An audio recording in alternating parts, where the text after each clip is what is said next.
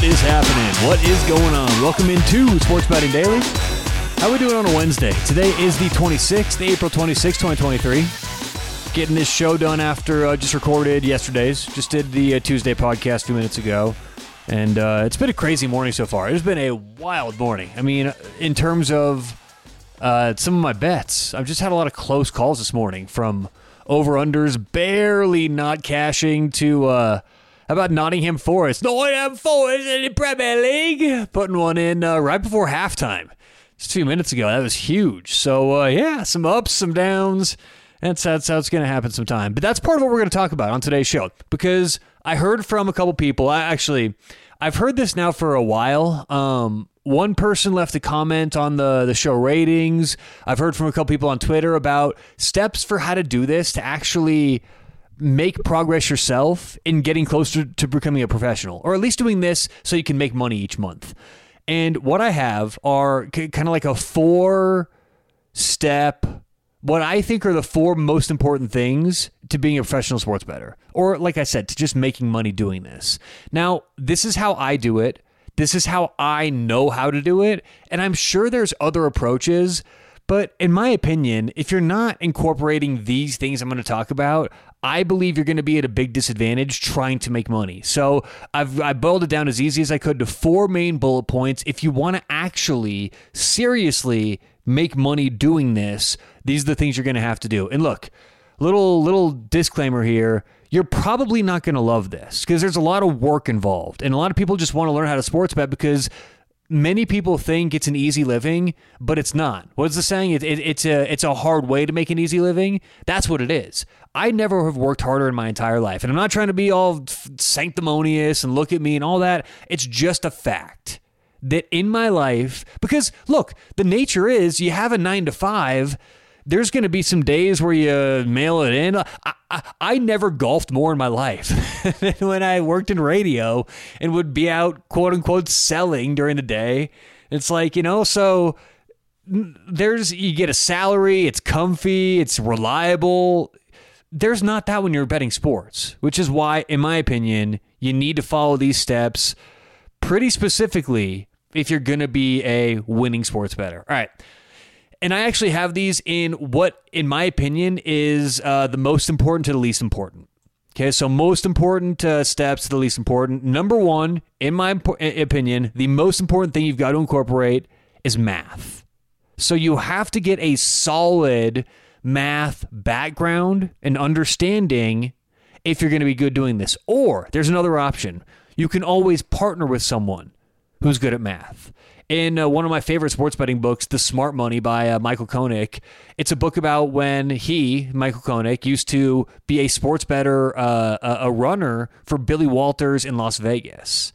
And it's a really interesting book, but in there they talk about how later, he wants to do his own thing. So what does he do? He calls his buddy from high school, who he hadn't talked to in 20 years, and he asks him, "What are you up to? How you been?" And I guess he went to MIT and he's this math guy. So they partnered together and he built the system. That's what I recommend doing if you don't want to learn or do it yourself, right? Partner with someone who has a real math background. And if you say, okay, Tyler, if I want to learn math, what the hell do I do? Where do I go from there, right? You get what am I supposed to do?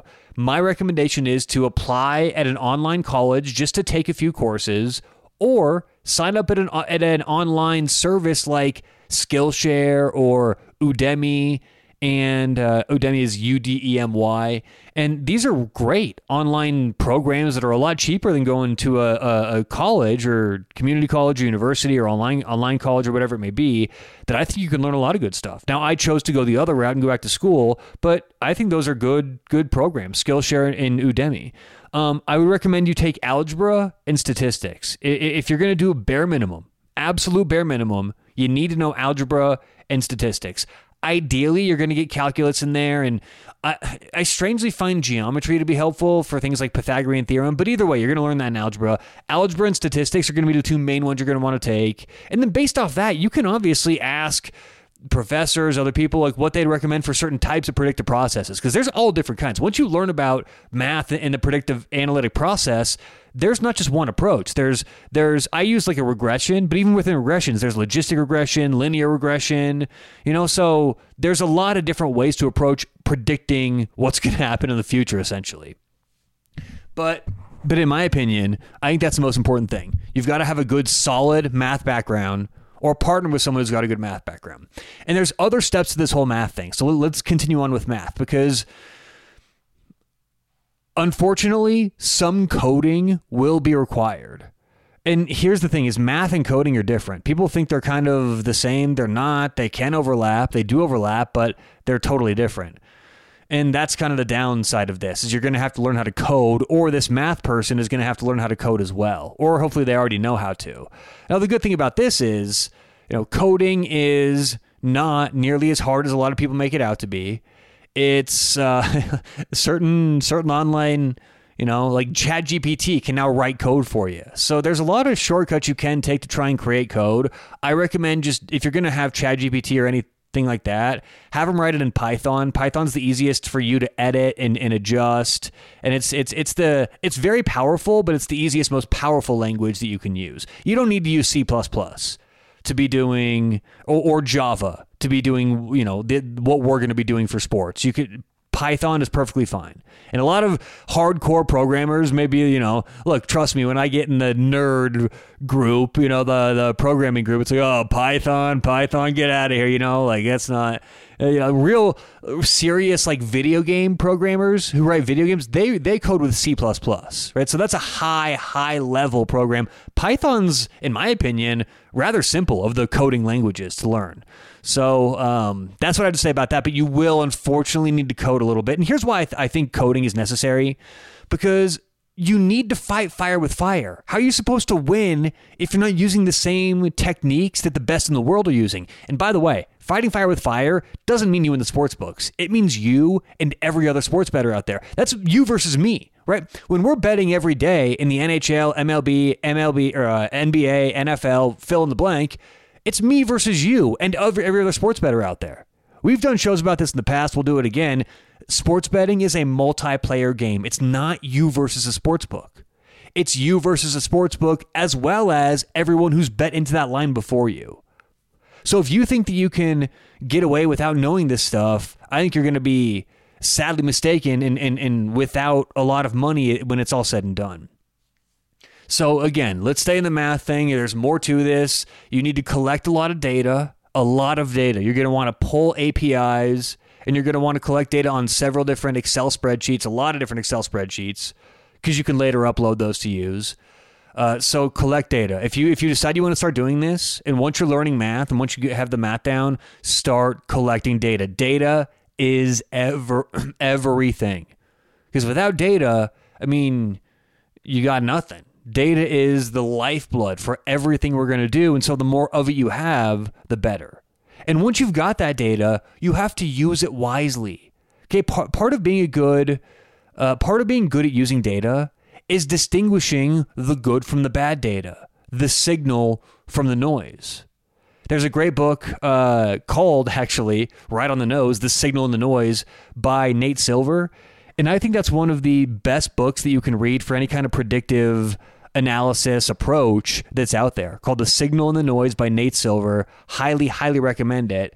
And what that talks about is just this, that when you're predicting things, there's so much noise in the world that we want to attribute as meaningful. This applies for sports betting trends, sports betting stats, things that we think are important and we make bets on that simply don't have as big of an impact on the game that we think it's going to. And this exists. There's a lot more noise than signal in the data. It's up to the good, I keep wanting to say data scientists, but it's just anyone who works with data. It's up to the good people who work with data, the good predictors of the world, to distinguish the two. And some data is great, some data is garbage. Speaking of garbage, I'm glad I used that word, because type in right now, look up on Google, garbage in, garbage out. It's a term that's used in computer science that means essentially, if you have a bad program, you're going to get bad results. Now, this seems obvious, but people don't understand this. People think that you can learn, build a program, and quit your job and do this. It's not that easy. You can't just take a class, collect the data, build a program, quit your job, bet sports. I would assume my number would be, and this is just made up by me, I would assume like 95% of all models are complete trash. They're complete bullshit. They're unusable. Just because you have a model, as complex as it may be, doesn't mean it's a good one. Okay, when I first had my model, I first made mine, I still got a job and had another job for like 6 months while I made sure it was usable and I was training it and make sure, I mean, it was a whole thing, a whole deal. You don't just build it and go, you got to make sure it's a good program. And if there's 100 of you out there listening who are going to do this, which I think maybe there will be, if there's 100 of you out there who are going to do this, 5 of you, if you follow these steps, will come up with a good usable program. And I don't even know, that may be overdoing it. Maybe that's like a 95% for like elite data scientists. But either way, it's hard to come up with an actual, legitimate, good, usable model where you can make money. So let's take a quick drink of water here. All right. So you may ask yourself, all right, so how do I make sure it's good? How do I ensure to my best ability that whatever program I make is going to be good? Because that's what you say, 95 out of 100 suck. How do I make sure mine is one of the good ones?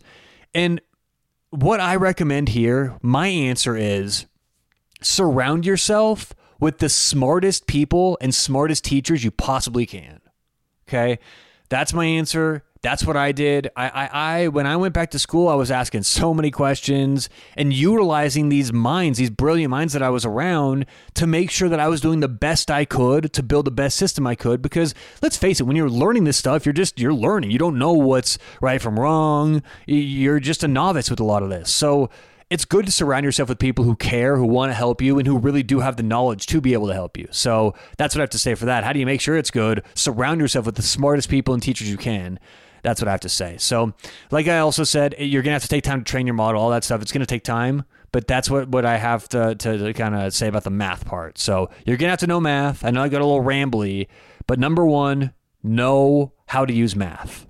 Number 2, the second most important thing, in my opinion, you've got to have market knowledge. Okay, you've got to have a really good idea of how does the market work? How does the market move? Okay, and to do this, I've got some ways for you to do this, but that's market knowledge is so important. And here's why. I think you can win in a lot of things, not long-term exclusively betting this way, but I believe you can find a lot of opportunities in a lot of different sports throughout the year where things are simply mispriced. Let's give an example. A really interesting example that I was on last year where I made some money. So Nikki Sudo, who were the two people? Let's look this up real quick. Nikki Sudo is a professional eater. Okay, so Nikki Sudo is she's in the women's professional eating division, and yeah, I think they're still together. So she is married to Nick Wary. Nick Wary is a male eater, so they're both professional eaters. I'm sure they go through a ton of groceries in that household. But anyway, the bet. This was either last year or 2 years ago, but the bet during the hot dog eating contest on July 4th, the Nathan's hot dog eating contest, was who will eat more hot dogs, Nick Wary or Mickey Sudo? And Mickey Sudo, the lady, was the favorite because she's like one of the best women. She's always up there in the top. And Nick Wary's not one of the best. You know, he's probably going to get, 25, 30 down, maybe on the average year. So she was the favorite. Okay, she was minus 250 and he was plus 200. So she was minus 250, he's plus 200. Who's going to eat the most hot dogs? Well, if you look at the related markets, the over-under for Mickey Sudo was, I believe it was 30. This is all top of my head, but it's something like this. It was like, hers was like 32 and a half and his was 32 flat. And so I'm going, wait a minute. Hers is 32 and a half. His is 32 flat. That's essentially the same thing. I know it's a half a hot dog. Why is she such a huge favorite here? And so I ended up betting Nick Wary the plus 250. He ended up winning, right? And here's the point, okay? That was kind of a crazy example, and I know it wasn't very clean, but here's the point. Market knowledge allowed me to say, what is this line? What can I look at that is related to this line that's priced separately in the sports book or other sports books? Or it was that same sports book, actually. So when I see, okay, Nick Wary versus Mickey Sudo, here's the price. Now we look at their over-under, and it's just market knowledge. I knew nothing about Nick Wary, Mickey Sudo, how many they were going to eat, what their history was. All I knew is that their over-unders were very, very close. But when it was a heads-up competition, a head-to-head, there was a huge favorite, minus 250. Which minus 250, as we all know, these numbers, minus 250, minus 110, they equal something. Minus 250 in American odds is 71.43%. So that implies that the break-even percentage for her to beat him was 71%, and their over-under was pretty much the same. So that's my point. Let's stop talking about hot dogs. But the point there is market knowledge allowed me to do that. Market knowledge will allow you to win bets throughout the year just because you know how the market works. Now, if you want to learn more about the market and study it for yourself, here's what you can do. Number one, study line moves after the important information is released. If Aaron Rodgers is announced out for the Jets, see what the line does. If LeBron James is announced he's going to play for the Lakers, see what the line does. If it's supposed to snow in Cleveland on Monday Night Football and suddenly it's sunny, see what the line does. The total, everything. See what quarterback over-unders do. There's a lot of related markets that you can see just by retroactively looking, what did the market do when this information is released?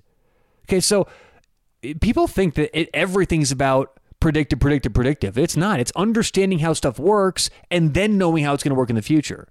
So study line moves again after important information is released. You can also watch how openers move. Watch how lines move as they get closer to game time. Watch how popular lines like NFL Monday Night Football versus Thursday afternoon college baseball versus a Super Bowl. Look at how they all move or don't move. Because you have to be able to know why lines are incorrect. And you have to know why the market does what it does.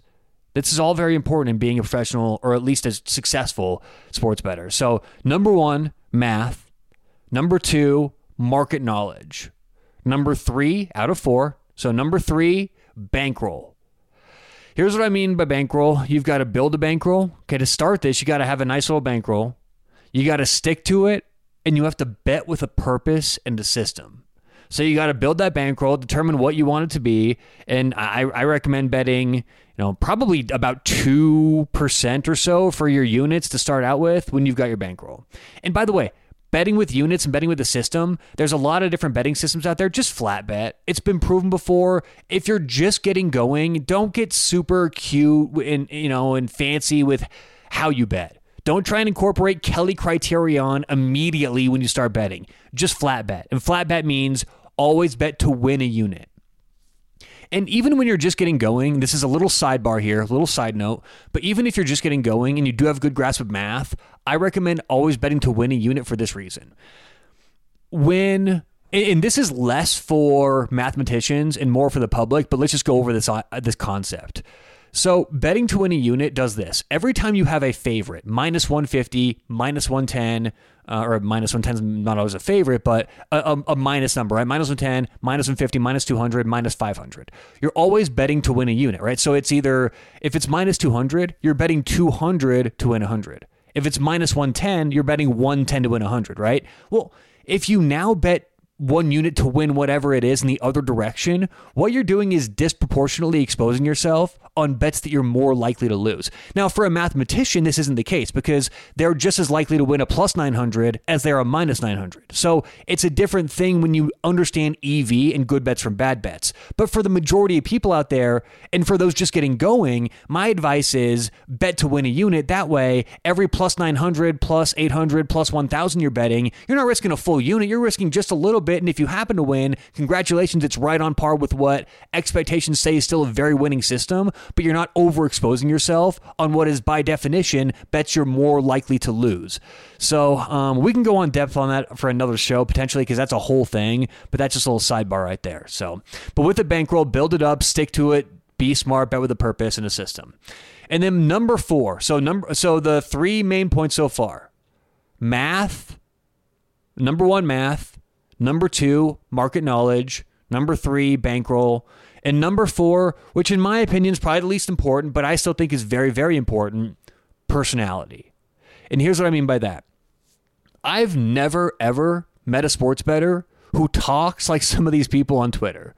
If you talk like Famous Dave or like some of these other content creators on Twitter that make it seem easy and whatever, and we're killing the bookies and follow us, we're 70%. These are usually people who are either hacks or they just are overreacting to small sample sizes. Like they don't really understand the nuances and how difficult sports betting can be. So I've got a couple different personalities, a lot of lists today, right? A lot of lists. I've got a list here, a couple traits that you have to have, in my opinion, part of your personality if you're going to be a winning bettor. Number one, you've got to be humble. Let's not do number one because it's going to confuse, but you've got to be humble. Okay, like I said, I've never met a bettor who just brags all the time. Oh, we're winning, we're winning. Every bettor I know who actually wins, they're like, yeah, we're winning, but let's keep it going. It's it's a process. So, number one, be humble. Next, be disciplined. Okay, you've got to have money management as well as managing your tilt. You got to understand when you're pissed off, not to just spend money, and be disciplined with your action. Both exposure for one game and total amount of games. You got to be very disciplined. You also have to have high risk tolerance. Things are going to be great at times, but things are also going to be bad at times when you're a sports bettor. It's the inevitability of the ups and downs. And when things are bad, you're going to get into situations where you're going to have to put serious money on the line and your bankroll's getting down there. It's inevitable. So you have to have a high risk tolerance. You can't start betting less. Once you start losing, you got to follow your system if you're going to do this. So high risk tolerance, I think, is very important. And then the last two kind of are related. You got to be smart and you got to be wise, but they're different. You got to be smart, meaning you've got to know what the good and bad numbers look like. You've got to know what the line should be and determine if the current market price is cheap enough to make the bet. But you also have to be wise. And a lot of people call this intuition. You've got to know the games to pass on. You've got to know the games to lead heavily into. And a lot of the time, it's not just math. I've believed strongly, having said everything I've said about math, coding, understanding math, you have to have math as a starting point. And I think 80% of a handicap should be math. But what about the last 20%? That's where intuition and, in my opinion, knowing the game and knowing the players and feeling out a situation in a 7-game series, like that comes down to intuition. That comes down to something that not everyone has. And I honestly, it's trial and error. It takes years to realize if you really do have it or not, because it's, and look, I'm not saying I'm right about every situation. I miss a lot. I often think something is going to happen and the opposite happens. But I think I'm right enough of the time to where I would call myself an intuitive person when it comes to sports betting. But that is something that I think is important. And that's one of the few things we've talked about today, that you either have it or you don't. You can't learn that on Skillshare. But I think that's important. So let's go over the 4 things quickly. Number 1, math. You've got to get a solid math background or partner that's got a solid math background. Number 2, you've got to have good market knowledge. You have to have an understanding of how the market works, how lines move, if you're going to effectively beat lines, knowing what they are. Number 3, you've got to have a good bankroll, build your bankroll, stick to it, and bet with a purpose. And number 4, you've got to have the personality that allows you to not only win in sports betting, but continue to win in sports betting once you're successful. That's the hard part that I see a lot of people deal with is they're great at first, but once they've won for 6 months and they're making thousands of dollars, they let it go and they get way too loose. So in my opinion, if you don't follow these things, or at least look, the personality thing, you can probably get away with that. But in my opinion, the others, if you don't have math, you don't have market knowledge, bankroll, management, in my opinion, if you don't do those things, at least to some degree, I believe you are at a giant, huge disadvantage over the long run. I believe you've got no shot against people doing this for a living every day, who wake up and look at lines, who go to bed looking at lines, who are moving these numbers into prices where there is no value left. You're simply going to be at a huge disadvantage over the long run if you don't do these things. But look, I don't want to be bleak here. I don't want this to be all doom and gloom because most people don't have this as an objective. Today's show is about people who want to do this. Most people keep doing what you're doing. Keep betting recreationally. Just do it with Bettor Edge online, Bettor edge.com, because they've gotten rid of the VIG. It makes it so much easier for my dog, Layla Jones Walgie, my dog. Her expected wins losses over 10 years is $0.00 because it's a net zero situation. It's a or not net zero, but there's no VIG. It's seriously not a risk situation. So I recommend sign up at Bettor Edge, bet away, and have fun. We had to put this in after the show because I forgot to say, put in promo code SBD for a free $20 upon signing up at Bettor Edge. Promo code SBD when you sign up at Bettor Edge. That's what I recommend. But if you want to do this for a living, you want to make some money, make a little bit more each month, follow those steps, and you'll at least be on the right path, in my opinion. So, all right, that does it for today's show. Appreciate everyone listening. Good luck, whatever you've got going on today or tonight. Hope you catch some winners, and we'll talk to you tomorrow right here on Sports Betting Daily.